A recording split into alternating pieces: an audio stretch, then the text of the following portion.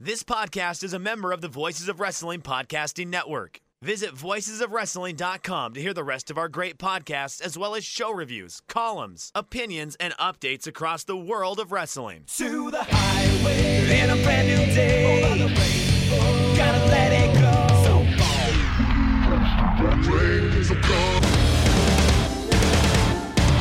fast to finger down. Dance tonight together. Here everyone is singing.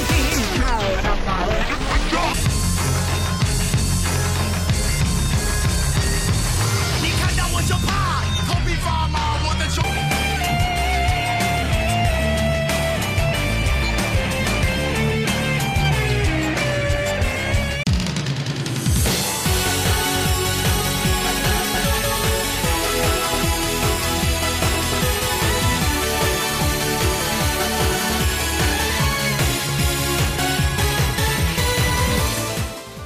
Welcome back to Open the Voice Gate, Rewind and Rewatch, episode 40, covering Heat 2013 from the Pappy Pineda Dome in Huntington Park, California on January 27th, 2013.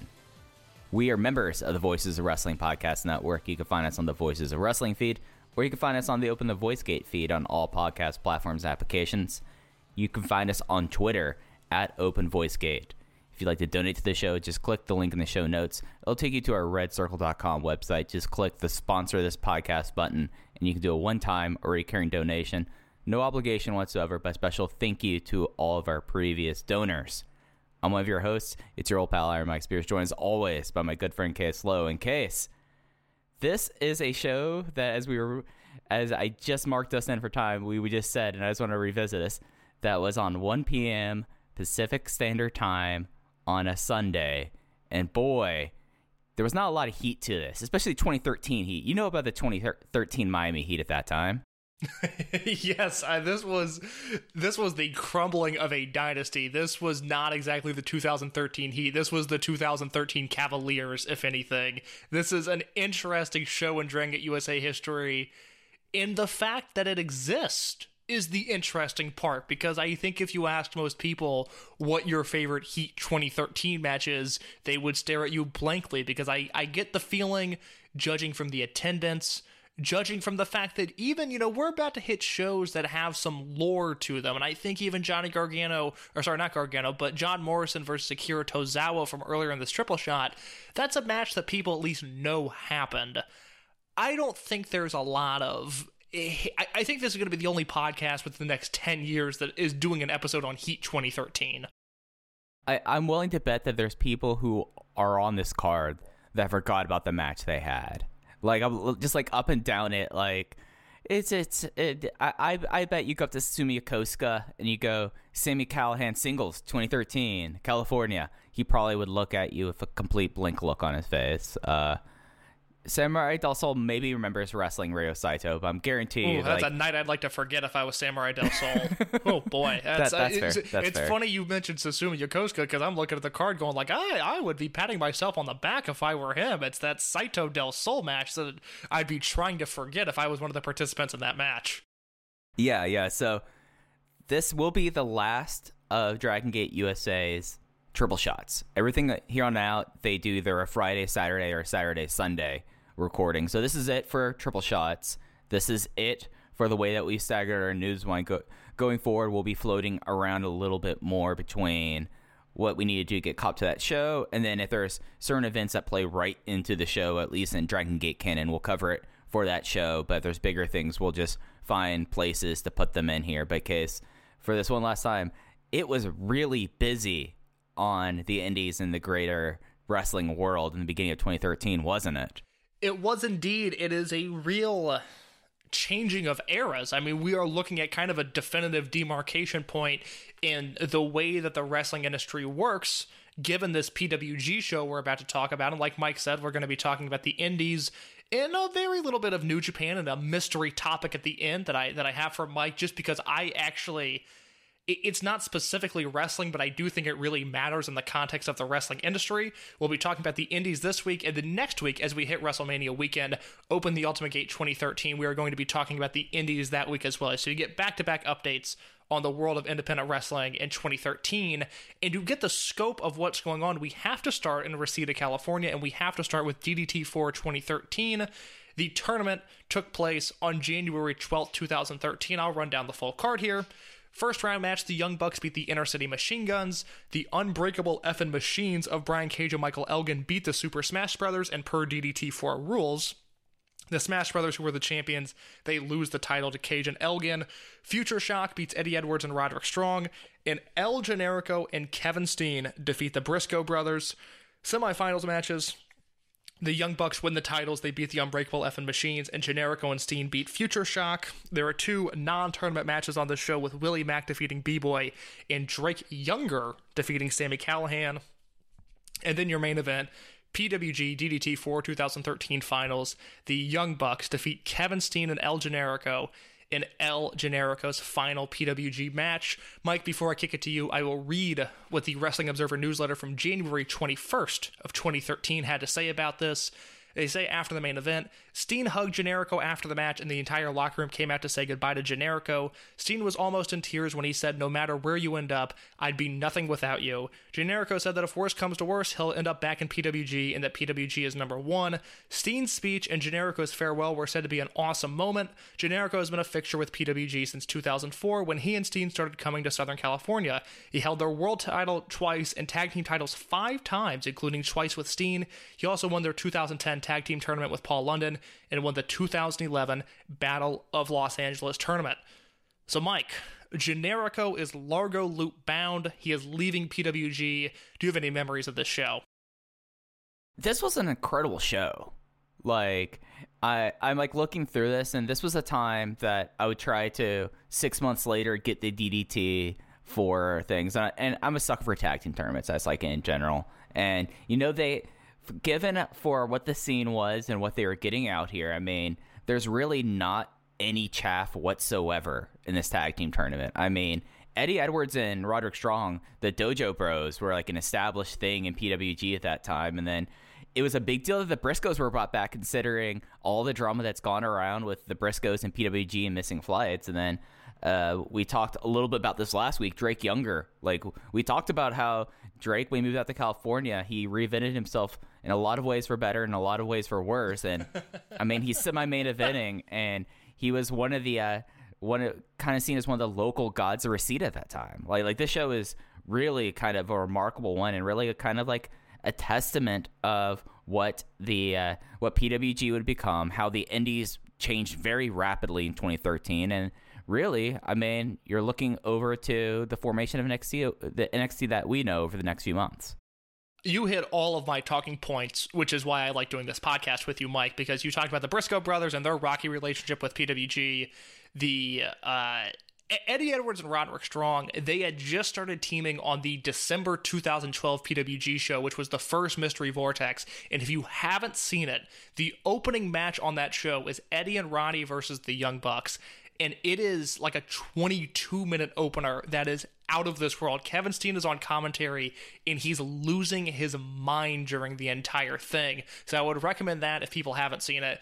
And then this was match number 2 in a best-of-3 series between Drake and Sammy, and these matches were just horrifically violent, bordering on deathmatch stuff. I mean, they were certainly the most violent thing PWG had done since Necro was a regular in their promotion. They've always excelled at brawls and hardcore matches, but the Drake Sammy stuff was almost the next generation of like Necro Butcher versus Super Dragon, which is I'm not squeamish when it comes to wrestling stuff, but Necro Butcher versus Super Dragon from Bola 2006 is terrifying to watch. It is horrifically violent, and Drake and Sammy was really not too far off. So with that in mind, that's kind of the PWG landscape. But if you want to keep talking about Generico, we go, and we'll skip ahead a little bit. A lot of the stuff we're going to talk about is actually outside of our weekend. But because Mania weekend's coming up, there's so much within these next 2 shows that we're going to jump ahead a little bit. The March 19th Wrestling Observer newsletter notes that El Generico debuted in NXT on March 7th without a mask, using his real name. He did a tag match teaming with Cassius Ohno against the Wyatt family of Luke Harper and Eric Rowan. It really doesn't mean much of anything Dave says, and there's no indication more than just him showing them his wrestling without a mask. If they think he's better with the mask, he'll have it on. Almost guaranteed whatever happens, he's not going to use his real name, so it's just trying things out. So, Mike, do you remember, because I think we'll talk about it more next week, because I remember seeing Generico without a mask for the first time. Do you remember seeing Generico without a mask for the first time? Well, my first time was before this, but it was more wild that he was wrestling under his real name, considering how protective El Generico was of his privacy and keeping the gimmick. I remember seeing photos of like WXW where you'd see like this mysterious redheaded guy with a beard who looked like he fit the frame of El Generico, like with other people are like, oh, I guess that's who that is. Okay. But it's just wild. Like the idea you have Chris Hero and El Generico as Cassius Ohno, and then Generico's real name before he became Sami Zayn. And it's just like, it was such like a bizarre moment. It was teaming like against Brody Lee and the Vintner, who did Pro Wrestling Noah tours. Oh yeah. Eric Redbeard. I mean, that still blows my mind that he was a Noah guy, by the way. Who can forget the Eric Redbeard run of Pro Wrestling Noah? I think it's what him and Ted DiBiase Jr. teaming. I believe that was why he was brought over. Was it a Harley thing that he was brought over to? Oh, I would think it has to be, because it's not like he obviously wasn't a Ring of Honor transport, so it would have had to have been a Harley thing, and he also just screams Harley race guy, so I don't know for sure, but that would be the most logical way he got into Noah, unless it was blackmailing Masawa. He trained with Eddie Sharkey in 2003. One, did not know Eddie Sharkey was still alive in 2003. And two, his name that he had he apparently was invited, so I guess he had a tryout, at Harley's, but he was invited directly into the dojo. His name, though, Tharuf Marius. That was his gimmick in Minnesota. Rocks. That sounds like a Chikara gimmick, which we'll be talking about plenty of those later on in this show. So that rocks. By the way, Eddie Sharkey, still alive, 84 years old. And he'll shoot on you, too. That's incredible to think about. Well, what else is incredible if you want to go to the opposite end of the spectrum? Young guys that were breaking into the wrestling industry at this time. The Ring of Honor Top Prospect Tournament of 2013 kicked off on January 5th, 2013. And I'll read you the entire results of the tournament. There's 8 guys. The tournament starts with Tadarius Thomas versus Antonio Thomas, who was a member of the Heartthrobs or the Heartbreakers, that OVW tag team that went to TNA and completely bombed. Also, Silas Young defeats Adam Page in the opening round. QT Marshall defeats Mike Seidel, friend of the show. Matt Taven defeats ACH. So those are your first round matches with Taven, ACH, Marshall, Silas Young, and Adam Page. Really still being relevant players in contemporary wrestling. Semifinals, Matt Taven defeats Silas Young and Tadarius Thomas defeats QT Marshall. And on February 2nd at the Ring of Honor TV tapings, Matt Taven wins the 2013 Top Prospect Tournament Finals, defeating Tadarius Thomas. These tournaments always kind of, the way they do the Top Prospects Tournament, like the winner is always like the most ROH, just milquetoast person, Matt Taven, perfect example of it. But then you like look into who they had there, and I'm like looking throughout its history and throughout its recent history. 2011 had an incredibly strong lineup when you take out the ROH students, but 2013, given like what people have done like since then, that is a pretty plumb field, you know? Like 6 out of the 8 are still within major, or I guess 5, because I guess Antonio Thomas just really podcasts and does Beyond shows. But I mean, that's still like a crazy amount of talent coming through there that time. Yeah, and Beyond Wrestling is not a major league promotion. I will go ahead and say that now because I think Mike was too afraid to. But yeah, I mean, this is... those are 5 guys with Taven, Marshall, Silas, Page, and ACH that not only became players in wrestling and are currently, but those 5 in particular became mainstays in Ring of Honor for an extended period of time. So, you know, the Top Prospect Tournament has been memed, and rightfully so, because some of the picks they make are completely outrageous. But in 2013, they really seem to nail finding some young talent that could stay on board. And even Tadarius Thomas, who's no longer doing anything, was a guy in Ring of Honor for a short period of time. And it actually brings us to the 11th anniversary show, which happened on March 2nd, 2013 at the Frontier Fieldhouse in Chicago Ridge, Illinois. And Mike, I'll run down this show and then we'll talk about it a little bit because it did not draw well. But Dave Meltzer was raving about this show, and there is a big angle at the end of this. So it begins with ACH winning a six-man mayhem match against Adam Page, Mike Seidel, QT Marshall, Silas Young, and Tadarius Thomas. Those are most of the guys from the Top Prospect Tournament. From there, Jimmy Jacobs and Steve Corino defeat Caprice Coleman and Cedric Alexander. BJ Whitmer wins a no-holds-barred match against Charlie Haas via referee decision. The American Wolves defeat the Forever Hooligans in a match that screams 2013. Best 2 out of 3 falls match, Michael Elgin beats Roderick Strong. In the World Television title match, Top Prospect Tournament winner Matt Taven defeats Adam Cole for the belt. And then semi-main event, Red Dragon, Bobby Fish, and Kyle O'Reilly, well, they win the tag team title belts from the Briscoe brothers. And your main event, Kevin Steen defeats Jay Lethal. Mike, I get the sense you weren't a big Ring of Honor guy in the spring of 2013. Do you have any memories of this show? Oh, I remember like the thing that kept me into Ring of Honor at this time was Red Dragon. So that was them and the Briscoes. This would be really before the real, or this is the start of the real Red Dragon run at that time. But that match was, I think that match was probably the match of the night, either that or the Forever Hooligans. It's kind of interesting that this is the first kind of, I don't want to say New Japan influence into Ring of Honor this early, but I mean, Forever Hooligans at this time, I mean, they did work a lot at AAA. But, I mean, they're primarily known as New Japan guys, especially when you look at it in 2020. And so it's a remarkable card. It also very much is a card of the times. I mean, the QT Marshall with R.D. Evans, I mean, that's pretty much up there with that. And then, of course, you still have House of Truth knocking about before Jay Lethal joins the group. So it's an interesting card. Didn't it only draw, like, 400, I want to say? Like, it drew terribly, right? So what happened was the 11th anniversary show, it drew about 1,000 fans. Dave estimated look anywhere... at me, I was absolutely wrong. No, hold on, because I'll tell you why you're right. So it drew anywhere from about 700 to 1,000 fans, which at that point in Chicago Ridge, that's nothing. I mean, I've seen that building packed with 1,400 or so. So doing 1,000 for an anniversary show with Kevin Steen as your headliner is really bad. Now, to a few points you made before we talk about the attendance and how it projected to the next day, it was also announced, and to your point about Red Dragon, on January 21st that Bobby Fish signed an 18-month contract with Ring of Honor. Fish and O'Reilly are changing their look as a tag team and are emulating Rory McDonald and Mike Ricci of UFC after all the heat McDonald got against BJ Penn. Fish is also working as a substitute college professor in New York and went to Siena College, where he was a first-team all-conference linebacker and team MVP. Mike, I bring this up not because of the contract news, but because of this last sentence. He's also been taking improv classes trying to help add to his personality. Mike, what do you think Bobby Fish would be like on your improv team?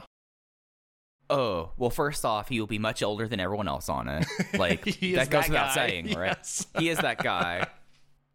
As someone who's only done like some intro improv level courses, I would have to say that he probably is the one, like you know how in The Office, how they make the very astute comment about Michael Scott always wanting to have a gun during his improv team?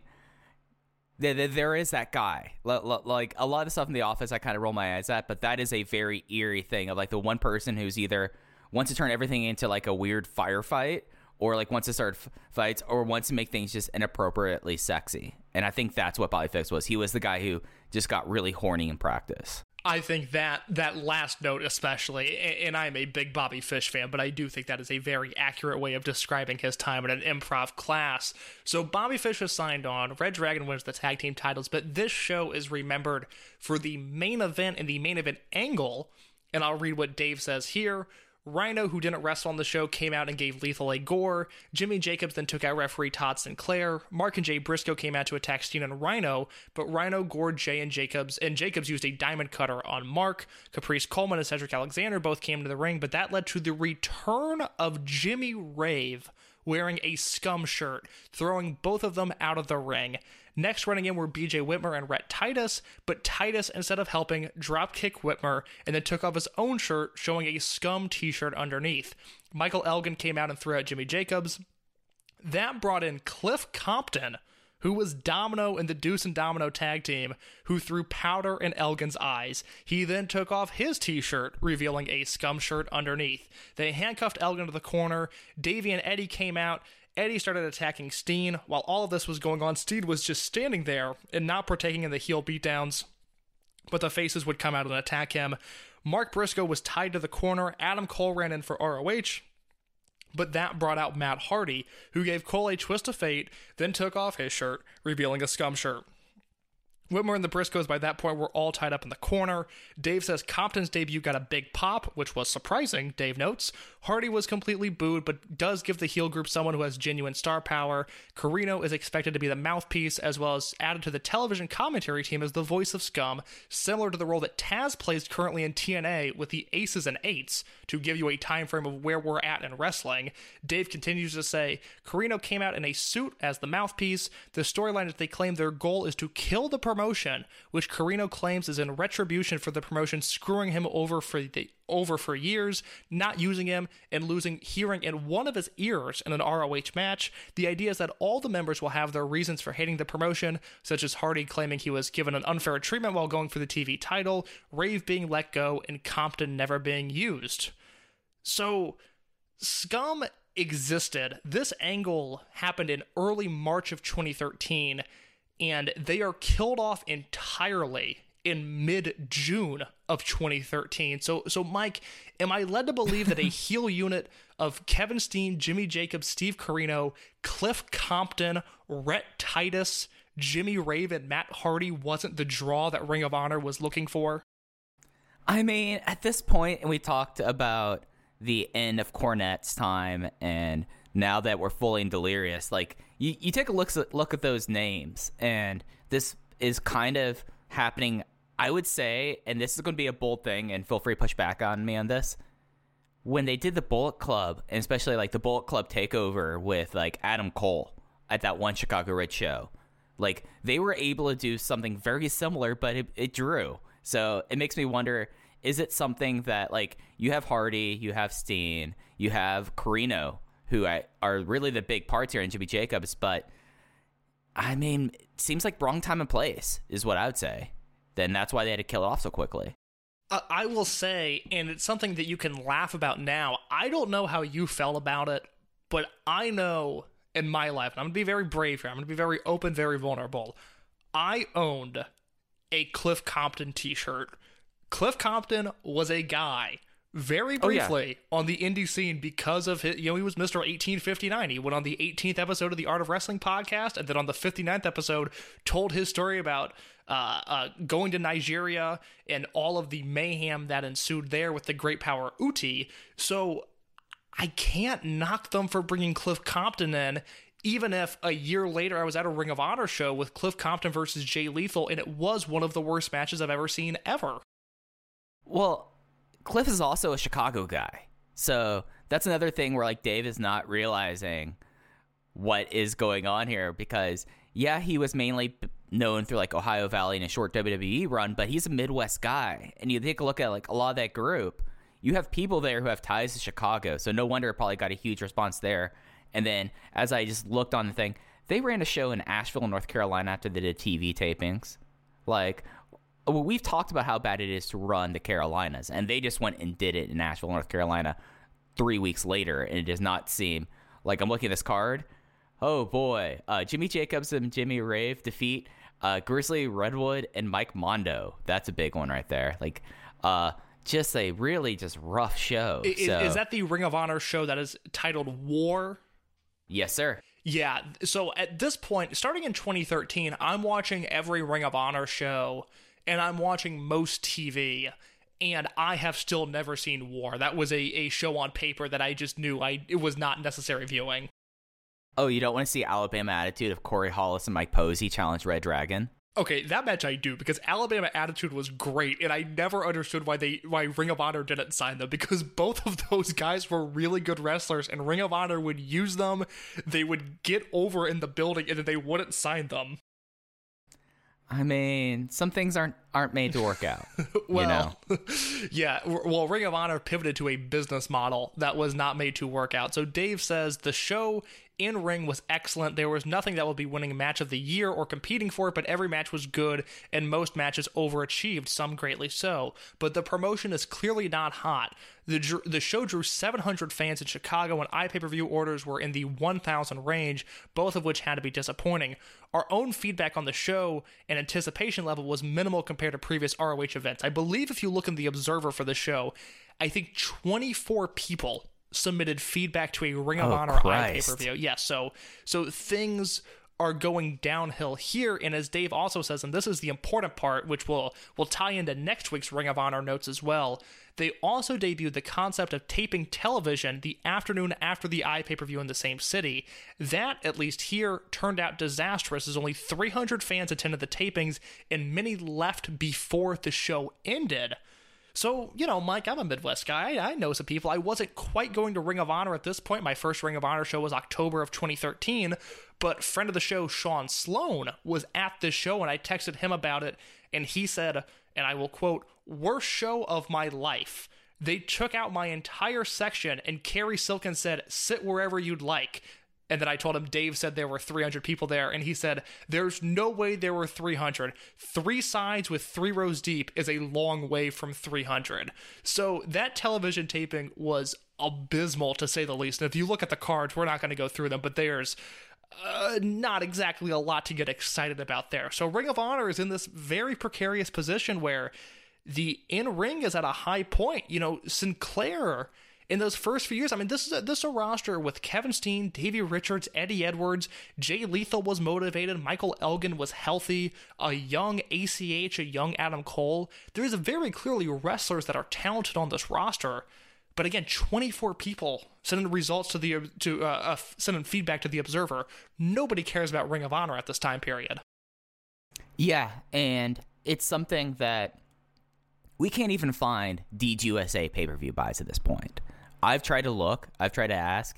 It's gotten to a point, really, where we're talking about, he said about 1,000 buys here, and that's such a stark difference to seeing how big Wrestle Kingdom was and King of Pro Wrestling and how the Ustream thing model really operated. But case, I did look up one of these shows, and I'll have to say, like, I went to a Ring of Honor TV taping. Show and Yo were on excursion at that time, so it would have been 2016. Okay. And it was in Atlanta. It was at Center Stage, which is a cool venue. Center Stage is a place worth going to go see where less than one's choice. One of the most miserable experiences, just because of, like, no wonder people, like, left during this. And here's what they had on the 4th episode of the taping. So this is Ring of Honor Wrestling 81. The dark match is Rick Matrix and Aaron Solo. Now, I don't know if this is the Aaron Solo we all... Oh, yes, it is the Aaron Solo we were thinking of. It was spelled differently on the cage match. ACH and Darius Thomas, Adrenaline Rush, defeat Adam Page and Mike Seidel. Four Corner Survival. Athena defeats Allie, or under her previous name, Mischief, and Scarlett Bordeaux. Singles match. Roderick Strong defeats Pepper Parks, a.k.a. The Blade. And then ROH World Tag Team title match. Red Dragon defeat Forever Hooligans. That's an awesome episode of TV, if you ask me. Like, for like a 1-hour syndicated wrestling show, that's 2020. Mike's all in on that, one episode of that, but you're going to be sitting around for at least 4 hours till you get to that, and these matches probably were taped out of order. Yeah, Red Dragon and Forever Hooligans always had really good chemistry with one another, and I think they only wrestled in Ring of Honor because Kozlov leaves right around the time Red Dragon comes into New Japan. I can't get over the idea that match happened on the same show that Scarlett Bordeaux wrestled at. I did not know she ever wrestled for Ring of Honor. That might sound mean, but I will stand by it. I mean, the rest of this, 7-minute Roderick Strong versus Pepper Parks match. That probably rocked, to be honest. And then Mike going all in on Pepper Parks here. All right. Maybe it's just 2020 and how much I like the Butcher and the Blade and Eddie Kingston's family rubbing off on this. But I'm finding my joy in wrestling, Case, my wrestle joy. I am not touching that as we continue to get a scope Two of the episodes in a larger... row. 2 recordings in a row that I've made a Russell Joy joke that Case is no soul. We're going to see how long this is going to go until I eventually psychologically break him down. Think about all the topics I will talk about on this show, and Russell Joy gets I plead the fifth from me. But talking about the larger independent landscape, we also have a pair of shows on February 2nd, 2013, National Pro Wrestling Day, hosted by Chikara. This was the first year they did it. Dave has a big write-up in The Observer, and notably, and I'll read this part, a few noted that fans were told this was a family show, asked for no profane language to be used, but then they had men beating up women in matches to a degree some found uncomfortable. And Mike, if that isn't the story of Chikara, I do not know what is. Dave goes on to say, there were also complaints that so many of the wrestlers didn't know how to connect with fans and looked minor league. There were a lot of cool moves and younger talent who showed potential, and the fans there did enjoy it. CZW was originally not invited, made a big stink about it, it ended up being invited. At one point, they planned to shoot their own angle of having several wrestlers jump into the ring, take over the live mic, and hold the show hostage and shoot an angle that, quote, wrestling fears CZW. When the CZW match started, all the microphones in the building were brought to the back to make sure nobody shot an unapproved verbal angle. Mike, I know from experience, and I'm not speaking out of school with this, I don't think, but when AAW used Teddy Hart, they had the same rule in place. Teddy Hart would go to the ring, and it was somebody's job to remove the microphones from ringside. Yeah. I mean, I remember watching this, and this was like kind of a disaster of a show. So let me run down some highlights on these two shows, because there's an afternoon show and an evening show. It's like they're in, the Big Egg Dome in '94. There's a million matches on these shows, but I'll read you some stuff that stood out to me. Opening match, ROH World Tag Team titles, the Briscoes defeat Jimmy Jacobs and Steve Corino, which even that, the fact that Ring of Honor at this point is participating in something called National Pro Wrestling Day, which is a glorified independent show, I think shows you where they're at. Josh Alexander defeats Ethan Page. Eric Royal and Chiva Kid defeat Rick Converse and Trevor Lee. I know that match.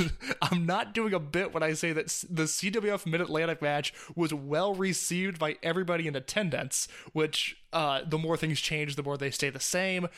Cole Cabana defeated Mike Quackenbush in a European style of match. In your semi-main event on that afternoon show, Drew Gulak defeats Frank O'Rourke. Those are two names we'll be getting to know relatively soon in this series.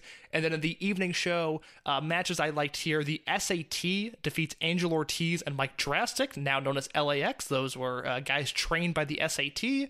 There was a Colony match where the Colony and 3.0 team to defeat Los Ice Creams and Team Fist. The NYWC offer match with Apollyon and Tony Nese defeating Alex Reynolds and John Silver. That got over big. AR Fox defeated Shane Strickland in the Evolve match. Now, Mike, does anything perhaps sound suspicious to you there? I mean, for one, you have a lot of people who are working double in those shows, if not triple. But what are you referring to? Specifically, the AR Fox Shane Strickland match, which was the Evolve offer match on National Pro Wrestling Day. This is notable because at this point, Shane Strickland had worked one match in the history of Evolve, and it is a show that is not technically Evolve canon. It was the Evolve NYWC Rocks Off Cinco de Mayo Festival, where I believe Gabe sent some talent to help out NYWC, and Shane Strickland is on that show, but up to this point, he had not worked Evolve yet, and that is the Evolve offer match, which I think also speaks to the popularity and the legacy of Evolve at the time. And then your main event of that evening show was the Rey de Voladores 2013 finals match where Too Cold Scorpio defeated ACH. Yeah, it's a real interesting thing that, there's a lot of things that people say and should say about Mike Quackenbush, but you look at like those two shows and it makes a lot of sense, the talent that was selected to be on those shows given where they went over the next 7 years. And I feel like I said that a lot, at least recently. It's like, well, this show might not have been good, but these people turned out to be someone. And that kind of is where that's kind of where the indies were case in 2012 and 2013 before really 2014 and really starting at WrestleMania week in 2013, Like it was like, oh, these guys would have better matches later. And yeah, I think that's a great take. Well, luckily, we've got one other wrestling note to touch on before we get to Heat, and this was full of good wrestlers, and this was Wrestle Kingdom 7 Evolution of the Tokyo Dome, January 4th, 2013. The card here, I'll run down real quick. Nakanishi, Strongman, Akibono, and MVP defeat Takashi Iizuka, Toru Yano, Yujiro Takahashi, and Bob Sapp. Mike, real quick, what are your thoughts on that opener? I watched this show live, and I was like, wow, that's the opener? Well, I guess see Bob Sapp live. That's something. And yes, Bob Sapp live in MVP's final New Japan match, which was cause for celebration. It's just like looking at like this card now that I've pulled it up. Real statement of the times, 2013. Days of the long featured past. I miss it. Never open weight title match. Masato Tanaka defeats Shelton Benjamin. Killer Elite Squad retained the tag titles over Hiroki Goto and Carl Anderson. Yuji Nagata defeats Minoru Suzuki. Prince Devitt retains the junior heavyweight title over Kota Ibushi and Agent 47 Low-Key. Tenkoji defeats Keiji Muto and Shinjiro Otani, who replaced an injured Daichi Hashimoto. And then your final three matches, Togi Makabe defeats Katsuyori Shibata. Nakamura retains the Intercontinental title over Kazushi Sakuraba, and Hiroshi Tanahashi retains the heavyweight title over Kazuchika Okada. What, just like an insane, output of a show that you had, the big main event they've been building for such a while. This is the one that had Jim Ross and Matt Striker on commentary. That was Wrestle Kingdom 9. That was 2 years later. This is still very much in the infancy of New Japan being in the West. Okay, so don't trust Wikipedia. Don't trust Wikipedia. They said, unless they went back and dubbed this. They might have gone back and dubbed this. That could have yes, been because this was... Yes, I think that Tanahashi-Okada match, and this is where I will say don't quote me because I could be wrong. I believe when New Japan on Axis started... This was where they began showing stuff, because New Japan on Axis began the same week as Wrestle Kingdom 9, which was that show with Global Force and JR and Matt Striker. But the Axis show began that week, and it was a few years behind when it first began, because I remember specifically the Okada Makabe defense from June of 2013. JR kills it on commentary in that match. That seemed like a match he actually really enjoyed calling. Or that was Mauro Ranallo and Josh Barnett at that time, so it wasn't even JR, but that was a match that I remember watching it on Axis and going wow, that was much better than I remember. But this is Wrestle Kingdom 7. It was on Ustream, but we're still in the very infancy of New Japan existing as a Western product. Yeah, you're right. That had to be a redub. I do not know if you had this in your notes, Case, but I have something I'm going to spring on you for your take. Oh, go for it. So the day after Wrestle Kingdom, so on January 5th, 2013, the promoter of New Japan, Takaki Kadani, resigned his position as New Japan chairman because he wanted to both accompany Sakuraba and Shibata out to ringside, wanted both of them to win, and wanted to be personally in Shibata's or in Sakuraba's corner as he won the Intercontinental Championship. However, there was a conflict with the bookers, with both that led to both of Laughter 7 losing and then Kadani resigning. Then he left the position inside of New Japan, and then he just kind of became the floating agent as he still owned Bushi Road. Yeah. I don't know if you had that down. No, that was is a wild exactly what I occurrence. was going to bring up. This was something I had literally no memory of. I did not know this happened. Oh, yeah. And I should note real quick, this show drew a legit attendance of 29,000, which was the most people paid to go to a Tokyo Dome show since 2003 when they did Kobashi versus Chono in the Dome. So it's a huge business success, but then you get this insane thing from Kadani where in The Observer, Dave talks about how Kadani wanted to lead an invasion angle, he wanted to book an invasion angle of shooters invading New Japan led by Antonio Inoki, and obviously Gato and Jano were like, no, we're not doing that. That sucks. And Kadani got upset because Sakuraba and Shibata were his guys, and he briefly resigned from the company. And it remains this is lost history to me. I had no idea this happened. Yeah, because there was so much heat about Laughter 7, the way that Kadani was so hands-on, especially we're still within the first year period that Bushi Road owned the company. So the guy comes in here, buys the company, his gaming company buys the company, pushes this new star to the top, and then once you get involved, I totally understand why all the vets were like, nah, we ain't messing with this. You know, like it made total sense why they all were kind of skeptical and did some pushback there. And of course, Kadani is still around. He's still the CEO of Bushiroad, and he's a lot more hands-on with Stardom than he is in New Japan these days. But it's just one of those things that's kind of remarkable that this is something that happened. Like, I think that's when he handed, I forgot the person's name who he handed it off to, but it was a pretty just kind of like crazy like moment. And then pretty much ever since then, you've never really heard, I guess really until May, any sort of drama between the wrestlers in the office and the rest of the office. It's funny to think that in Dave's review of this show, he talks about how New Japan really messed up the opportunity by not having Okada win this match.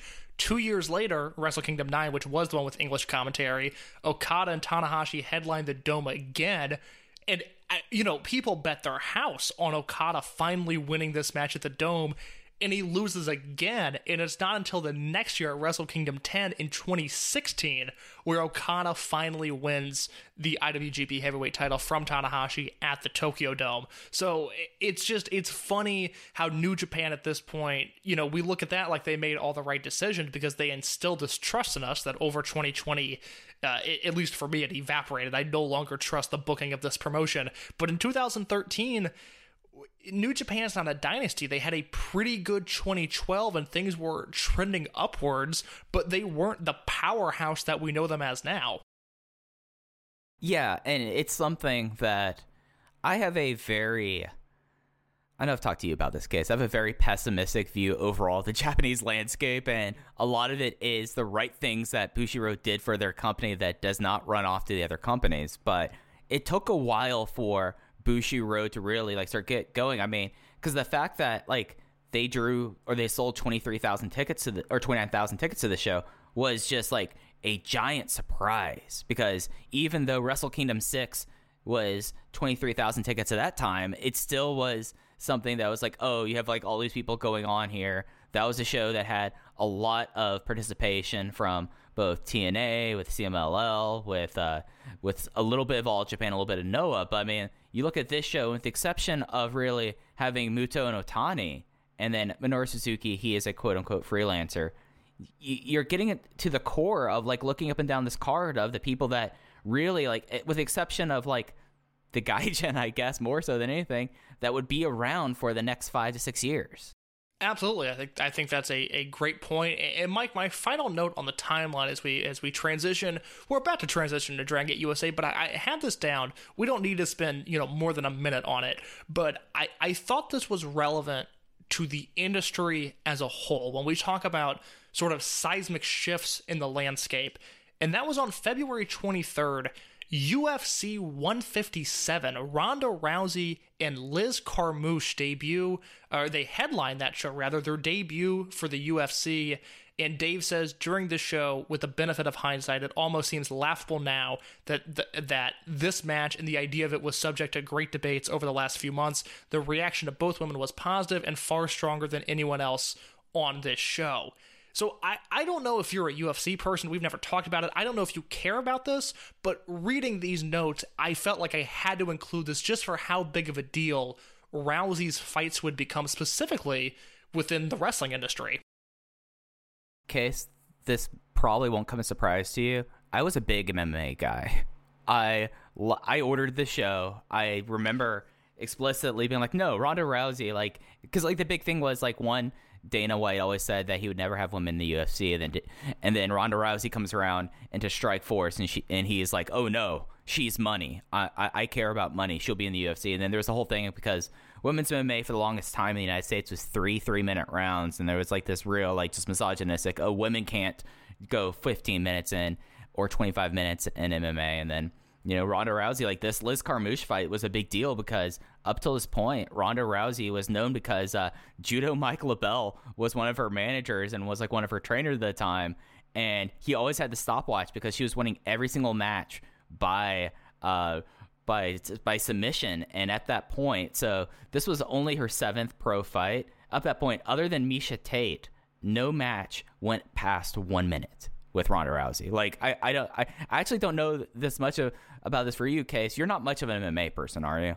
I was getting into it around this time. I feel like I fell off in MMA probably around 2017, but there's a few years directly because of Rousey and kind of the tail end of Anderson Silva being a relevant player where I was in on UFC. And even, my dad, who doesn't like wrestling, doesn't care about wrestling, he was getting really into it specifically because of the women and because of Ronda Rousey in particular.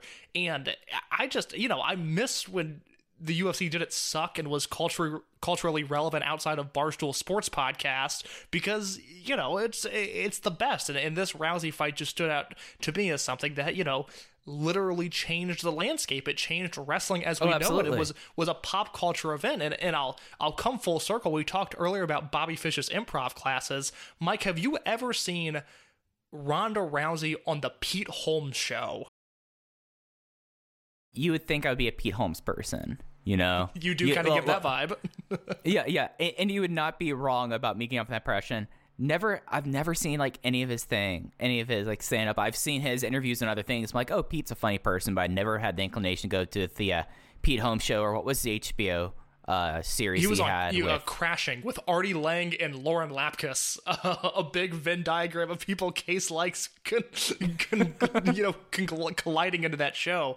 But I mentioned that interview because Pete Holmes interviewed Ronda Rousey on his old TV show, and it is the only time I've seen a Ronda Rousey interview where I thought, oh, that's a cool girl. Like, Pete Holmes gets so much out of her in this short little interview that I would recommend looking it up on YouTube because I know it's there. And it is a nice little watch. So that is the timeline. We talked Ring of Honor, PWG, National Pro Wrestling Day, New Japan, and Ronda Rousey. I have one note from the Newswire, and it came from January 2nd when Gabe says, and I quote, "You might be asking yourself why AR Fox and Akira Tozawa are teaming on January 27th, since Fox and CIMA are the Open the United Gate champions." And to Gabe's credit, I was asking myself this. Gabe says the reason is CIMA will not be able to make this tour due to obligations in Japan. The Young Bucks have made it clear that they want the Open the United Gate tag team titles and have challenged Fox to a match. DGUSA officials told Fox to pick any partner he wanted, and Fox selected Tozawa. This is a true once-in-a-lifetime dream tag team match on January 27th. So, Mike, before we talk about this show, I have to ask, because up to this point, granted, the booking of Japanese foreigners, Dragon Gate talent, has been greatly reduced, but Gabe has not exactly been blending unit lines. He brings over, two Jimmies or two people from Mad Blanky, and they work together. Now we see Fox, who is positioned with CIMA, who is a babyface, teaming with Akira Tozawa, who is a heel. Did this bother you at all? I think I was so mad about the no ropes match case that this thing was like, hey, we talk about cardinal sins and like this. This is like one of the ones where you say like 3 Hail Marys, I'm okay with you, because it's AR Fox and Akira Tozawa versus the Young Bucks. Like you had to blend the lines, and there's a lot of things that when we get into like our wrap up as the series is coming to a close, there are some significant concerns, I would say, about how Gabe considered the unit landscape, how Gabe was informed on the unit landscape. It's not just on Gabe there. I would say that there's two parties to make this not work very well. And here, given who was all there, you're not going to say AR Fox is calling up Ada to the main event here. The Jimmies, like, you've already kind of had them kind of set and stuff there. And then I guess you could have done like Rich Swann. Like, you still have the Ricochet thing that Ricochet's not on the show, so you can have Ricochet. So Tozawa's the only one that makes sense there, It's funny you mentioned Ada, because that was the one name I was trying to think of who could have main evented this show. And it obviously wouldn't have made sense, this guy that's only been in opening matches, but just in the context of Dragon Gate booking, it's like, well, I guess you could have had Fox and Ada team together. Like, that is accurate. And then you could have done Taylor versus Tozawa, which is a match I don't think we ever got in Dragon Gate USA. But I'm with you. I think in the context of Heat 2013, that really didn't matter, because nothing on this show really mattered. Yeah. This is a show that I guess we're going to get into it now. Heat 2013, as we said at the top, was on January 27th from the Pappy Pineda Dome in Huntington Park, California. Case, just off the top, this show is not as bad as the Taylor's Michigan show from last year, but did you get the same feeling of futility that I got during this match? Because I felt like this was a what are we doing here moment if there ever was one. The opening match or the entire show? Just like the entire thing, it took until a certain point for the show to kind of turn on for me a little bit. But boy, getting to that certain point, and given like the names on the show, there's not like local talent really, unless you consider Drake Younger. But like you're like watching this promotion in what I'm assuming is a warehouse that's been retrofitted into a small wrestling venue with maybe 80 people there, and it just like the venue looked bad last week when we were watching Revolt 2013. But this is just it's just depressing. Yeah, the optics on this show on a number of levels are really, really poor, and I think that distracted from my viewing and partially deterred my enjoyment of the show. I don't think I hated things as much as you did. There are few and far between, but there are a few bright spots on the show, and you're right, it is not as bad as that Taylor, Michigan show, because I don't think any individual segment was as bad as some of the stuff we saw there. But yeah, this show certainly takes a while to get going. Yeah, so we open the show with Eric Cannon eating a fast food sandwich and a pop, and Johnny Gargano's trying to get him to take things seriously and hit the gym. And then Gabe turns the camera to Johnny and says, "Hey, Johnny, how are you feeling?" He says, "I'm in a lot of pain." And, Brian Kendrick, he was smart. He called my bluff there, but he will not win. And, boy, just starting off the bat, just shitting on Eric Cannon. Kind of a bummer. A reoccurring theme on this show, but it is a strange promo. It actually really bothered me. It put me in a bad mood to start this show because, one, it's Gabe, Gargano, and Cannon doing a segment that I think was supposed to be funny that really wasn't funny. Not that it was offensive, it just wasn't funny. But also, Gargano and Swan are still teaming at this point. Cannon is wrestling Swan later on in the show. Why are Gargano and Cannon just hanging out? If you insist on doing this, at least have Sami Callihan be talking to Eric Cannon about it. Yeah, it's just, and it's not the, it isn't as egregious as Gabe corning Chuck Taylor in the bathroom, but it is one of those things that the bucket cam has had some hits and has had some misses. This definitely is in the miss column. As was the opening match. Yeah, it's opening match, Eric Cannon versus Rich Swann. Rich Swann won with a 450 splash and the standing 450 in 11 minutes and 23 seconds, and just depressing match. Like it's just it was not interesting to me. And then you start looking around the venue and you're like, oh, there's no one on the hard cam side. So hey, Lenny, how's it going? I see you calling the show, and it just, yeah. It is.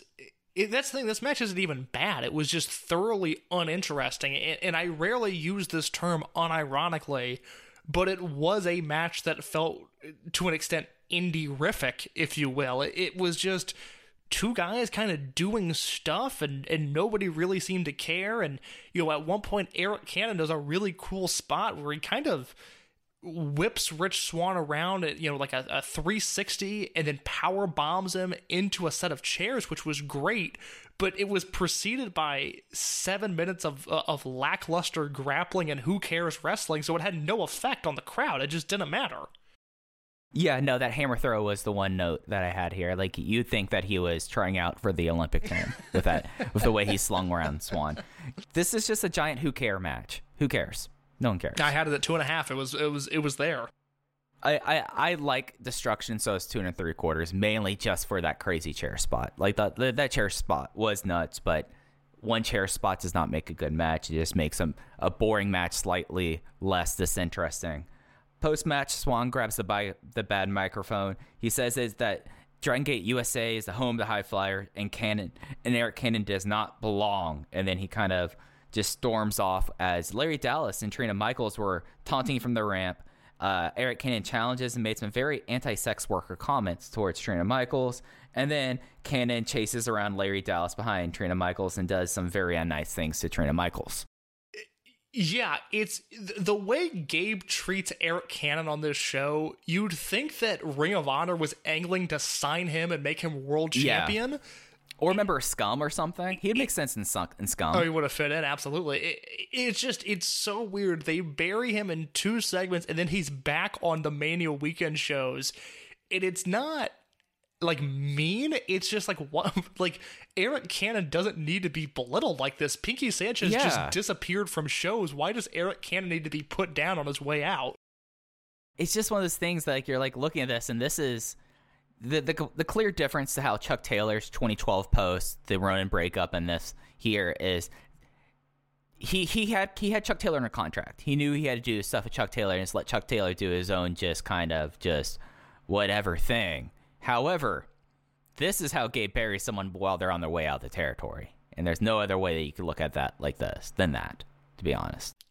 Yeah, it's truly bizarre. And then from there, you go to a guy in the next match who I would argue probably should have been on his way out of the territory, but judging from the booking in this match, he is going to be around for a long time. I'm so mad. I'm so mad about this case. There was an Evolve 17 video. We're just keeping track of these things. I don't remember when Evolve 17 was, but there was a video for that. It was at Flyers Club, so at least was in 2012.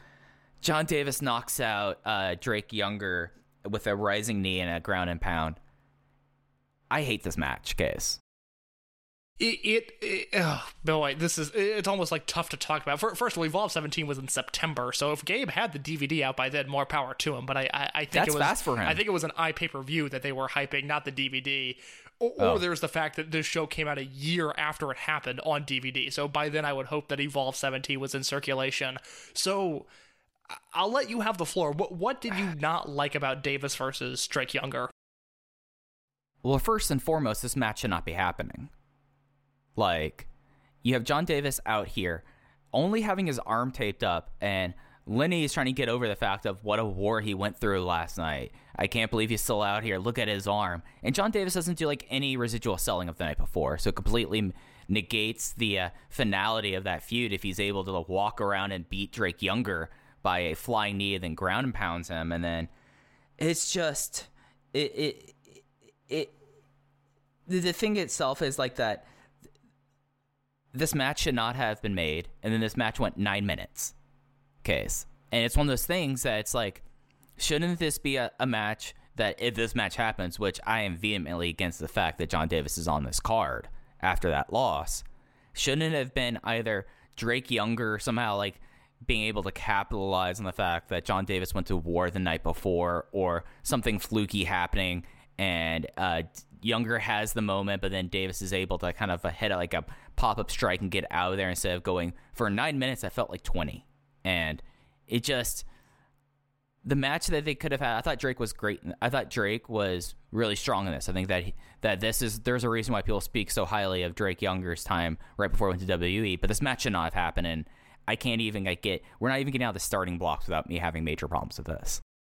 It's a bummer because it follows a very similar structure that the first Drake Younger versus Sami Callihan match in PWG had, which got them super over in Reseda. But there is a difference between 2012 Reseda and 2013.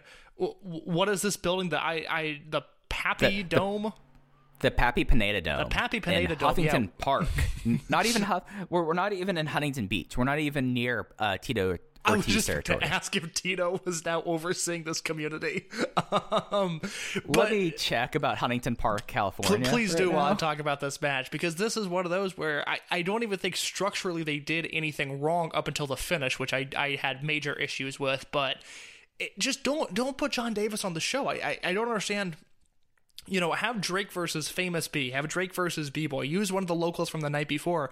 John Davis needed time away at this point. Gabe needed to use less John Davis, and with that, less would have been more, but shoving him down our throats again was just not the way to rehab John Davis. And it really makes Johnny Gargano, your champion, who came through this war, look like a kind of a dingus, for lack of better words. Like, why would you have the guy that he went through a war and he submitted him in he passed out. I'm sorry. John Davis passed out the night before. Less than 12 hours or just over 12 hours before this match. And he's back and he's wrestling Drake, and it's just kind of a who cares, you know, this is an undercard match, and Davis had he just not wrestled here and shown up on Mania weekend, I don't think it would have been the worst thing. But also, not only is this match happening, which bothers us, but then you have the finish where John Davis hits like an animated running knee strike that supposedly knocks out Drake Younger, and he gets on top of Drake and mounts him and hits a forearm to the face, and then the referee stops the match. And it is the first time in 2013 where there is a small enough crowd to where you hear murmuring in the audience of like, what was that? Why did they book that? What is this? It will come up later on in 2013 towards the end of the year, one of my favorite Dragon Gate USA moments in history. But now we just have this weird, like, John Davis is doing a knockout gimmick now, I guess. Like, what? This sucked. I don't think this got over at all. It didn't get over at all. And by the way, Huntington Park to Huntington Beach, hour drive. The Huntington Park is close to Watts in Compton, whereas Huntington Beach is just north of Newport Beach. It's just good to know. Just for your own, just like Mindscape. It just is something that. And then after the match, Davis does a buckle bomb to the ref and stares.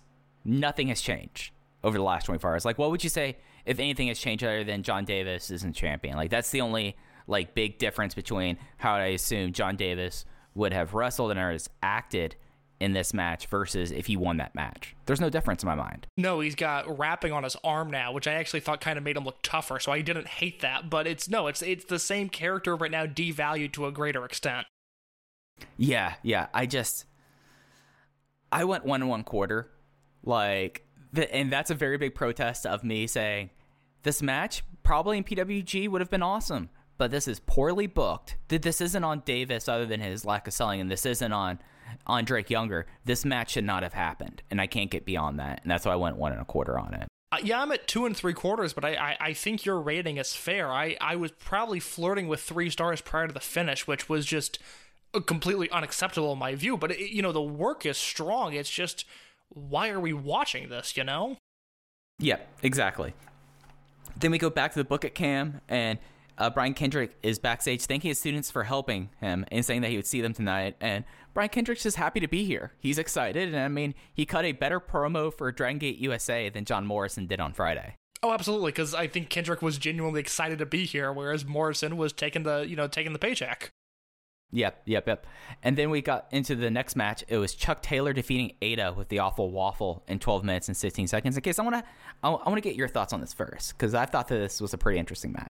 Well, my biggest takeaway, I don't know if you noticed this, maybe, well, let me double check this before I speak on that, but my thoughts on the match, I don't know, it kind of existed. I was hoping that Southern Luchador Chuck Taylor was going to show a little bit more in this match, but it really felt like an exhibition style of affair. If this had opened up the card and the matches that followed, matches 2 and 3 were a little bit better, I perhaps wouldn't have hated this as much. I didn't hate it, I should say, but it was just, Eita continues to look good, but this wasn't an inspiring performance from either man.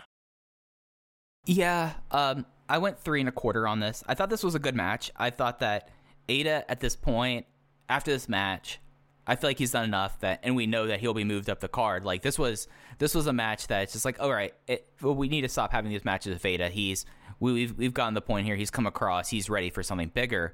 And, I just thought this was just a fun, after the last 2 matches, and maybe this is reflective on how much I hated the fact that the previous match even happened case. I came out of this going like, oh, it's a 12-minute Chuck Taylor and Eita match. It was exactly what I expected, and, wasn't underwhelming, but it was exhibition-y. I will give you that. Like, it did pretty much have, like, a very, like, breezy opening until Eita did a really gross-looking basement dropkick during Chuck Taylor trying to roll through. But it just was, like, a fun match, and Chuck Taylor is a good person, a good measuring stick to see if someone's going to work in a context or not, and both of them kind of checked all the boxes. 3 1/4 stars. Yeah, I was right at 3, so I'm not that far off, but it was a 3 stars that was just 3, I think, in comparison to the other 2 lackluster opening matches, and I will have to issue an apology here. I had in my notes that Gabe was too lazy to update the nameplates during the entrance from Heat 2012 to Heat 2013, but I did just go back and rewatch this match, and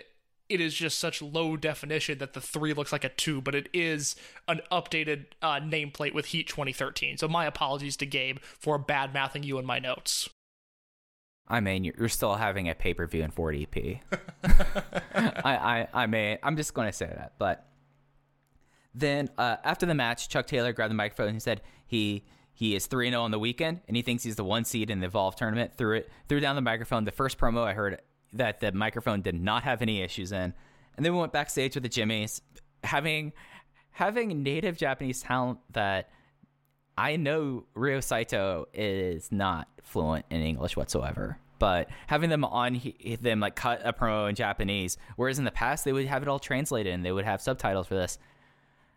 I mean, this is where this company's at. It really annoyed me. And first of all, for the Chuck Taylor promo, it was a good promo, but I just do not care about this Evolve title. I cannot imagine a less interesting storyline than we want a title to fight for. Not that I want to defend my title, but I want this promotion to have a title is something that has not sucked me in during this rewatch.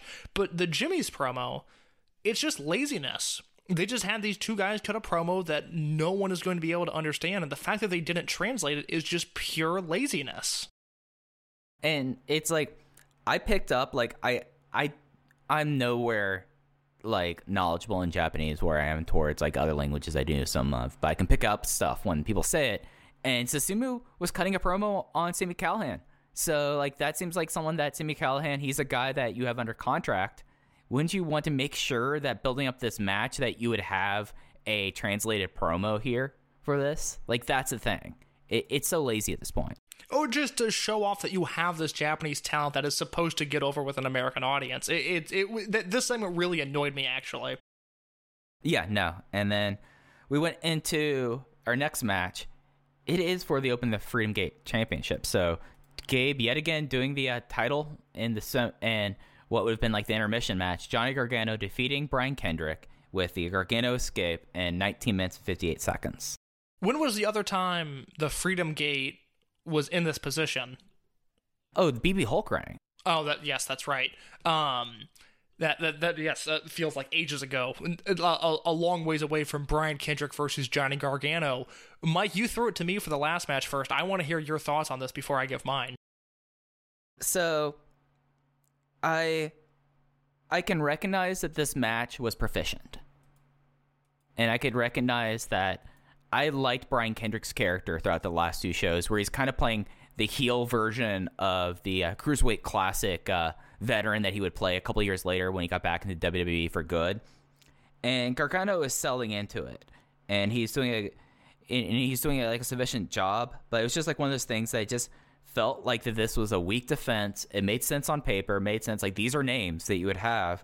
And when Gargano started revving up and got into the finish, and then you had like this. The conversion of the splice spread and into the ref bump and then the finish. I just kind of went 3.25 stars. It was fine. I mean, Gargano, I think the one person that in this rewatch, I know for you at least, Gargano is just at this point not the person ready to be like the in-ring ace that I think Gabe desperately needed out of him. The problem with this match is that the audience that it is designed for is not the audience that is watching Dragon Gate USA. If I threw this match to the Secunda Keita guys, they would probably love it. It would probably hit their match of the year list. This is like an old school world title defense where Kendrick weasels his way as the match goes along into being a legitimately credible contender for this title. Mike, I bit on a Brian Kendrick near fall. And I obviously know Brian Kendrick was not Open the Freedom Gate champion, but it was such a slow and deliberate style of match that by the end, it was really efficient. I was really into the Brian Kendrick story. I was into his character, and I thought it was well done. It was a really smart match that I think if it happens, I mean, God forbid this match happens in CWF Mid-Atlantic, then we'd never hear the end of it. But if it happened in another promotion, I think people would be really into it, and I think the crowd would respond to it better than this crowd did, because we hear all about in the opener how Dragon Gate USA is the home of the high flyers, and then you have Brian Kendrick essentially working a territory challenge against Johnny Gargano. So for as much as I liked this match, and I went 3.5 on it, it was this weird paradox of it's incredibly flawed, but it is also so well done. And it feels like it's really the entire career of Brian Kendrick summed up into a match where he's doing the right thing at the wrong time. And I don't know how to rate that. I really had to sit with the star rating for a minute because the work in this match was really, really solid. Much better than I thought we'd get, because 2013 Brian Kendrick is certainly post-prime Brian Kendrick. But this match had moments where it was legitimately great. The final 2 minutes of this match are thrilling. It just takes a little bit to get there. No, that's entirely fair. And it really is something where you can see this is a match that there's a reason why I said it reminded me of 2016, because you could kind of see some of the pieces being put in his head of, oh, I'm past my peak, but I'm still smarter than you, and that's how I can get my way out of it. And I do think that this is like, put this match in 2011 in Burlington, North Carolina at CWF's arena, and we saw how that crowd reacted to Naruki Doi versus Jon Moxley. Imagine them having this match there. Like, you're absolutely right about this. Like, it's just one of those things that it's put in a building where it was not going to prosper. Yeah, on a promotion where it seems to reject the idea of this match entirely. It's just the wrong audience for it, but it's okay, because I really, in a vacuum, enjoyed this match. No, I think you're entirely fair with that, and I think that's I think that's on point as an assessment. And then, right after that, Johnny Gargano grabbed the microphone, and he was talking about how he's cementing his legacy now as champion, and he's putting out a open contract to Japan that anyone in Dragon Gate, bring over your biggest guy to come over and try to take this belt from me, because I am Dragon Gate USA, and I am the Freedom Gate champion. And I think this might have been, to this point, Johnny Gargano's best promo of his career. The promo after he won the title at Freedom Fight 2011 is ridiculous. I love that promo so much, because I am at that point ready to crawl on my hands and knees to the Northeast to be Johnny Gargano's second in these Freedom Gate defenses. This was another very strong one as well. Yeah, and nice little seed planted here, especially considering what's going to happen the next weekend. Like, makes sense that he cut promo like this. Yeah, and then I have no issue with this segment. Because I think there's an argument to be made that Gabe doing another open contract could be a little bit lazy, because I think that's a device that Gabe can perhaps rely on too much. But knowing what's to come, I don't have an issue with it. Oh, I'm totally with you with that. And then we get to a match. It is Samurai Del Sol defeating Ryo Saito with an Avalanche Dragon Rana. That's a terrible way of doing this. He basically did a Casadora off the top rope, a Casadora bomb, in 9 minutes and 24 seconds. And, man, some matches you might think, oh, these two guys will have a great match. No, this was the weakest Del Sol performance since his debut against Masato Yoshino, and we spent the last two shows talking about, well, I wonder what would happen if Samurai Del Sol would have gone to Japan, and unfortunately the Saito match and the Yoshino match, I don't know if they had any real-life ramifications on it, but I am now quickly backing away from that theory. No, you're dead on about that. It's just, the one thing I'll say is that at least it was 9 minutes. At least I guess didn't overstay its welcome. It felt like 19.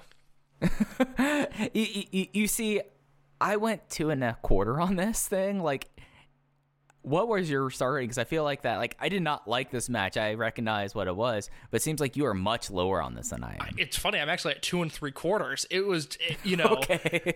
I guess in my mind. Well, part of it was I was thinking during this match. I was like, God, I would have liked to have seen Susumu Yokosuka versus Samurai Del Sol more. I think that would have been a far more interesting match, but it was just one of those where it's tough saying none of the work was bad, because I do think there are a lot of spots that were sloppy. It was just an unengaging match. It felt like it belonged with Chuck Taylor and Eito, where it's like, well, I see what you're trying to do, but none of this is over. The crowd doesn't really seem to care, and for whatever reason, bringing Saito over instead of a Horiguchi or just literally anyone else on the roster, Saito just doesn't connect with American audiences, and I think Del Sol really needs to have that connection with the crowd and that deep, underdog babyface status, and this match lacked that, much like the Yoshino match lacked that. And I think we have now seen the result when Del Sol is not positioned in a chance where he has the position to play more of a character. No, I'm with you. And just like looking at the people here, we talked earlier about like what you do with the card, and especially with AR Fox in the main event. Maybe this is something that you have Samurai Del Sol versus Ada. Like maybe that's the idea there, because then you have like this is the high flyer versus the up and comer, and then if Chuck Taylor can't get a comedy match out of Ryo Saito that makes an American crowd laugh, then what are we doing here? Yes, I would firmly support that, with the exception of the fact that Del Sol wrestled Eita 2 shows ago, although they could have just done a rematch. Oh, God, that's my memory right there. God, it feels like that those 2 shows, even though this was 2 nights before, and I like that match, too. Yeah, that was a good opener, match. but it's funny. Something about running this building a second night makes the Open the Golden Gate show seem like it was ages ago. Yeah, I'm with you with that there. Samurai post-match cut a promo in Spanish. Not only was it just like you couldn't hear anything because of the microphone, it just he kind of went on like saying like I'm ready for my next challenge, and then John Davis comes out and immediately murders him, and we go to the Book It Cam. Yeah, let's talk about the Book It Cam. I don't want to talk about John Davis right now. I'm very upset about it. Chuck and Drake are backstage or post-show. Drake is just happy. He's like, hey, I lost my match, but I got to break a chair. That was neat. And then Chuck is just mad at Gabe because he's not calling him the number 1 seed. Then Gabe is like, well, I can't officially say that, Chuck, but I do believe that when we get back to the office, we'll have a conversation. And I have to say that you are favored at this point. And then Drake says, hey, I've only had 1 loss in Evolve. Maybe we should face off there. And they kind of like a little like pleasant laugh. And it's just like, hey, hanging out with Chuck and Drake. I will say, for as much as I hated the opening Book It Cam, I really, really enjoyed this one, because at one point when Chuck is upset that he's not the number 1 seed, he goes, who are you going to give it to, Flip Kendrick? And that made me lose my mind. And Drake and Chuck had this conversation where Drake says, well, I've only got 1 loss in Evolve, maybe I should get in there, which also made me laugh. And then Chuck and Drake talk about how they don't think Drake has ever beaten Chuck, but thanks to the lovely cage match, I can confirm that on July 12th, 2006 in Evansville, Indiana, Coliseum Championship Wrestling, Drake Younger did indeed defeat Chuck Taylor. And because it pertains to Dragon Gate, I'll also let you know that a man named OMG defeated Ricochet, and Cannonball Sami Callihan defeated Dr. Bones. And just because it's fun, Mike, the main event of this show, a man by the name of Muhammad Ala Dupe with Osama bin Pimpin defeated diehard Dustin Lee in the main event. The OMG name did not like throw me off. I'm like, no, that makes sense given the Midwest that time. But Osama run that by me again. Osama bin Pimpin. Osama bin Pimpin, and I'm assuming it's B-I-N, not B-E-N. That is right? correct. But... God. 2006 was a better time, man. I know, like, the economy was on the verge of collapsing, but take me back to 2006. I mean, Case, I will. Not too far off than right now. Are you seeing some parallels between modern life and 15 years ago, as if nobody learned from the mistakes of merely a generation prior? Yeah. Let's talk about something that doesn't make me existentially sad. Let's do it. Sami Callihan defeated Susumu. I almost called him Susumu Yokosuka there. Jimmy Susumu with the Tiger Driver into a stretch muffler in 15 minutes and 35 seconds. In case we got to see the reemergence of one of your favorite things, white trash MMA, Sami Callihan. This match was incredible. This was the shot in the arm this show desperately needed. And it's funny that you mentioned Sammy, because my takeaway from this match was just how good Susumu Yokosuka is, that he can adapt to another setting, to another opponent, in another environment, and come away with a match that I gave 4 stars to.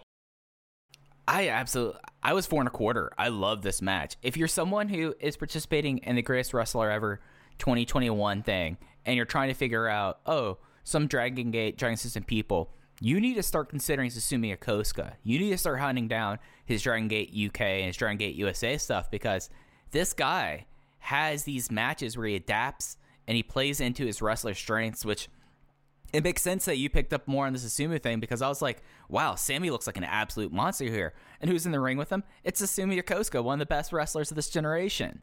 And just was great. It had a blistering pace to start, and it rocked. And then this really sick counter when Sami Callihan was really rolling and was starting to do his running big boots, that Susumu just fired up and cracked his foot with a Jimbo no Kachi that had me scream in my couch.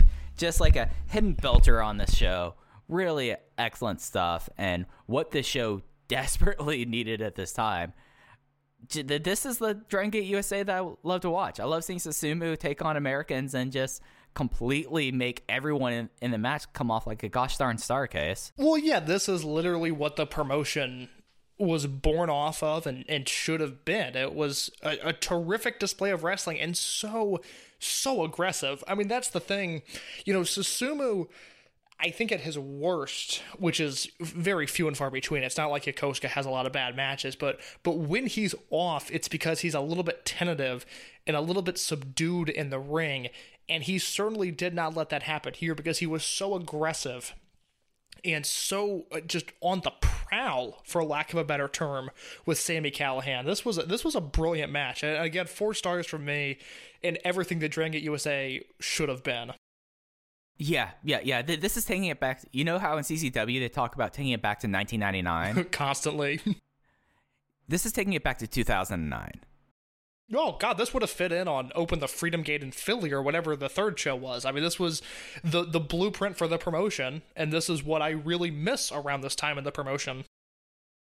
I mean, this was a pleasant gem, a needed pleasant gem on this show. And then we had the main event. It was the Young Bucks against Akira Tozawa and AR Fox.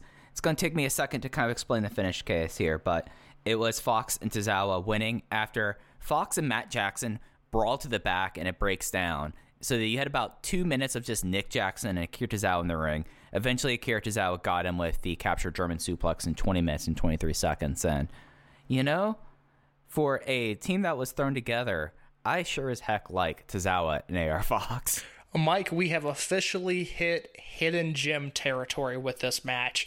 This is the type of stuff that is lost due to time and simply the fact that, nobody watched Heat 2013 in the first place. But when we're compiling the essential viewing list of Dragon Gate USA when we're done with this project, this match has to be included, because this is my favorite era of the Young Bucks, like I talked about last week, against Akira Tozawa in an AR Fox who was, completely unafraid. And Fox, this is, I believe, his first time in the ring with the Young Bucks, because he hasn't debuted in PWG at this point. He debuts in March of 2013, and then goes on to have an insane match with the Young Bucks in June of 2013.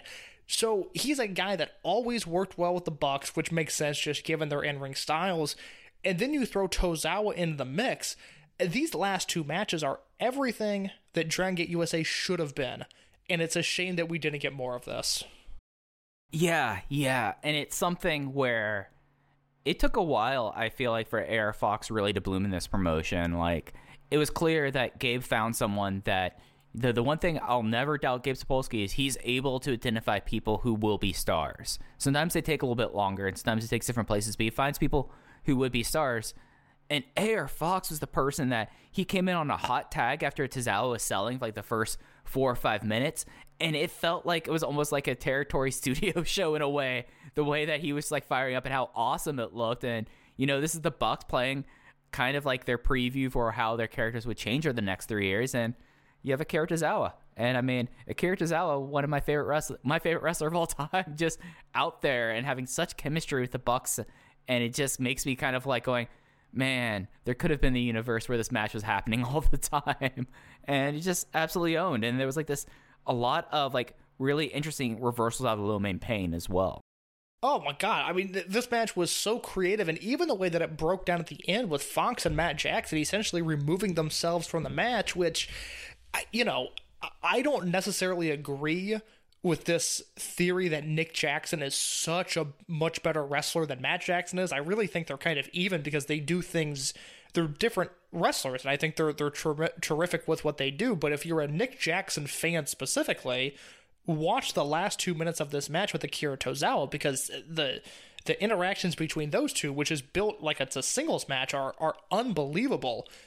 This whole thing just works on a number of levels. I went 4.5 stars with it. This is a hidden gem in Dragon Gate USA, and the last 2 matches really make this show worth it because the undercard was really, really rough. Yeah, no, I mean, both of these matches I was 4.25 on, something that really, looking at this first weekend in 2013 case, we had we had Revolt 2013, which we're divergent on because I'm never going to be as into the no ropes match as you are, but I had 1 4-star match with Tozawa versus Sam McCallahan, at least in my opinion. And then you look at the other show, then it was the Bucks versus DUF with the best match there, and then Susumu and Ryo Saito versus former Ronin. And you look at this weekend, and kind of an overall thing that I'm noticing is the logistics and the necessity of running multiple times to try to make back money that you're losing on plane tickets. And you really look at it, and it's I think it was an active detriment to the ring quality, because I look at these 3 shows case, and you have probably 2 absolutely belters of shows here, and instead you have a show that's saved by the semi-main event, the main event, a show the night before that really kind of kicks off at one point, but before that was just kind of middling in there, and then just the really weird Open the Golden Gate show. This could have been this could have been a Friday Saturday doubleheader, and I feel that would have been in a much better position, at least card quality wise. The unfortunate thing is, even with the great last 2 matches on this show, Heat 2013 is entirely unnecessary because nothing they do pertains to the storylines. It's Tozawa and Fox as a one-time team. It's Susumu versus Callahan in a match that doesn't have any storyline implications. Brian Kendrick versus Johnny Gargano, it's a great B-tier title defense, but it's not anything that people remember when they think about Johnny Gargano's Open the Freedom Gate run, so that really isn't consequential, and they could have gone from Gargano versus Davis straight into Gargano versus Shingo without this match, and everything would have been the same. So yeah, you're looking at a weekend where you have really 1.5 to, if you're being generous, 2 good shows on paper, and then this third show, which was just entirely unnecessary. Yeah, and it's one of those things that, you notice that when we did the State of Dragon Gate USA 2 weeks ago case, he talked about venues, he talked a little bit about the gates, but he didn't really talk about the fact of what he was originally pretty open about, the break-even point of, okay, we originally need 700 tickets in 2009. Then it was basically, if we get 1,000 across a weekend, they maybe hit half of that this weekend. And this is after they pretty much, the year before this, they only flew out to LA because it seemed like that was a sold show. So yeah, it's rough. I'd probably give them 300 for the show with Morrison, unless you have the concrete numbers. Just from what I remember, there's probably about 300 people there. And then if you're really generous, I think you give them 200 for the 2 nights in Huntington Park combined. So yeah, you're looking at about 500 people maybe for 3 sets of shows. It's something where it's just, we look at this and it's very clear that this promotion is in its death spiral at this point. And luckily, we do have probably the last great weekend of the promotion coming up ahead. The post match before we move on.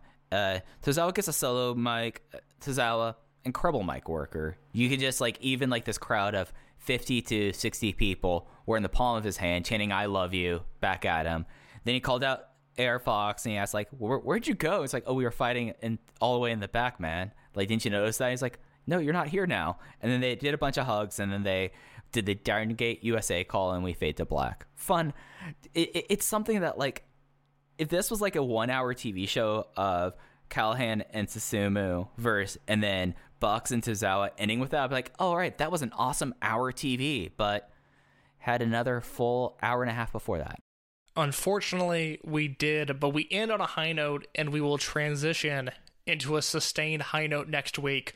Open the Ultimate Gate 2013 from WrestleCon in Secaucus, New Jersey. Mike, let me run down this full card for you real quick. It is Brian Kendrick versus Rich Swann. a 6-way freestyle with Eric Cannon, Jigsaw, Fire Ant, Chuck Taylor, Anthony Nese, and Shane Strickland, Scott Reed versus Derek Rise, John Davis versus the debuting Trent Beretta, Ada and his secret weapon Tomahawk TT against the Super Smash Brothers, Akira Tozawa versus Ricochet, Sami Callihan versus the returning Uhaa Nation. The United Gate belts are on the line as AR Fox and Shima defend against the Young Bucks. In your main event, open the Freedom Gate title, Johnny Gargano versus Shingo Takagi. This show, and knowing how many times I've watched it, I'm stoked to get into it for next week. I think that this is a real interesting high point, and there's going to be a lot of just interesting things happening around Secaucus, New Jersey this weekend, Case. I'm really stoked to getting into it. But with this show done, Case, we are now going to be entering the final 10 shows of Dragon Gate USA. It's a beautiful thing to think about. I am genuinely excited to rewatch Open the Ultimate Gate 2013. I'm excited to talk about WrestleCon and Ring of Honor and the disaster that was next week as well. And there's nothing I want to do more right now than sit down and watch Eita and Tomahawk TT versus the Super Smash Brothers, AR Fox and Shima versus the Young Bucks, and Johnny Gargano versus Shingo. I mean, and then we get Uhaa Nation back. Like, this is a show that the more I'm looking at this card, Case, the more I'm kind of like, all right, Uhaa's back. Tozawa versus Ricochet, that's a big match. And then, the debut of Trent, that's noteworthy. And, after this, like, kind of this show where we're both like, it's too bad that there was a pretty bad hour and a half because the last hour of the show was great. I'm looking at this show, and there's not a whole lot here that I feel like I'm going to be disappointed by from my memory. No, I love this show. I am prepared, if need be, to have some hot takes about this show towards the end of it, if everything holds up the way I remember it holding up. So I am pumped for this. Yep, so am I. Case, anything else you want to hit on before we get out of here? I think that's it. All right, so you can follow us on Twitter at OpenVoiceGate. You can follow Case at _InYourCase. You can follow me at Fujiheya. That's it for this time at Open the Voice Gate. Rewind, Rewatch. We'll catch you next time for WrestleMania Weekend 2013. BetMGM has an unreal deal for sports fans in Virginia. Turn $5 into $150 instantly when you place your first wager at BetMGM. Simply download the BetMGM app and sign up using code Champion150. Then, place a $5 wager on any sport. You'll receive $150 in bonus bets, regardless of your wager's outcome. And if you think the fun stops there, the king of sportsbooks has plenty of surprises in store. Check out daily promotions, same-game parlays, live bets, and so much more. Download the app in Virginia today and get $150 in bonus bets instantly from your first wager. Only at BetMGM. BetMGM and GameSense remind you to play responsibly. See BetMGM.com for terms. 21 plus only. Virginia only. New customer offer. Subject to eligibility requirements. Rewards are non-withdrawable bonus bets that expire in 7 days. Please gamble responsibly. Gambling problem? Call 1-800-GAMBLER. Promotional offer not available in Washington, D.C.